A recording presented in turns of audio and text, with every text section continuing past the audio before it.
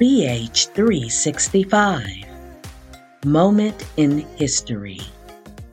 George Washington Williams.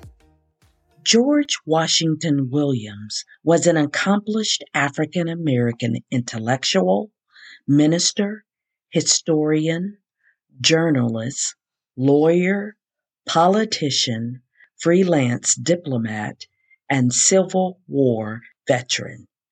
Williams was born in Pennsylvania in 1849 and died in England in 1891.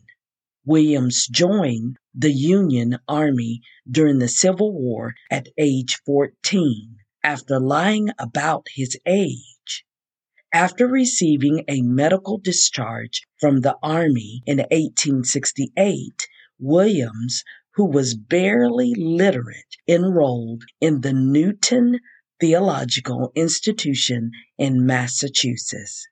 He went on to be a prolific preacher and politician in Ohio, among his many other notable professional achievements.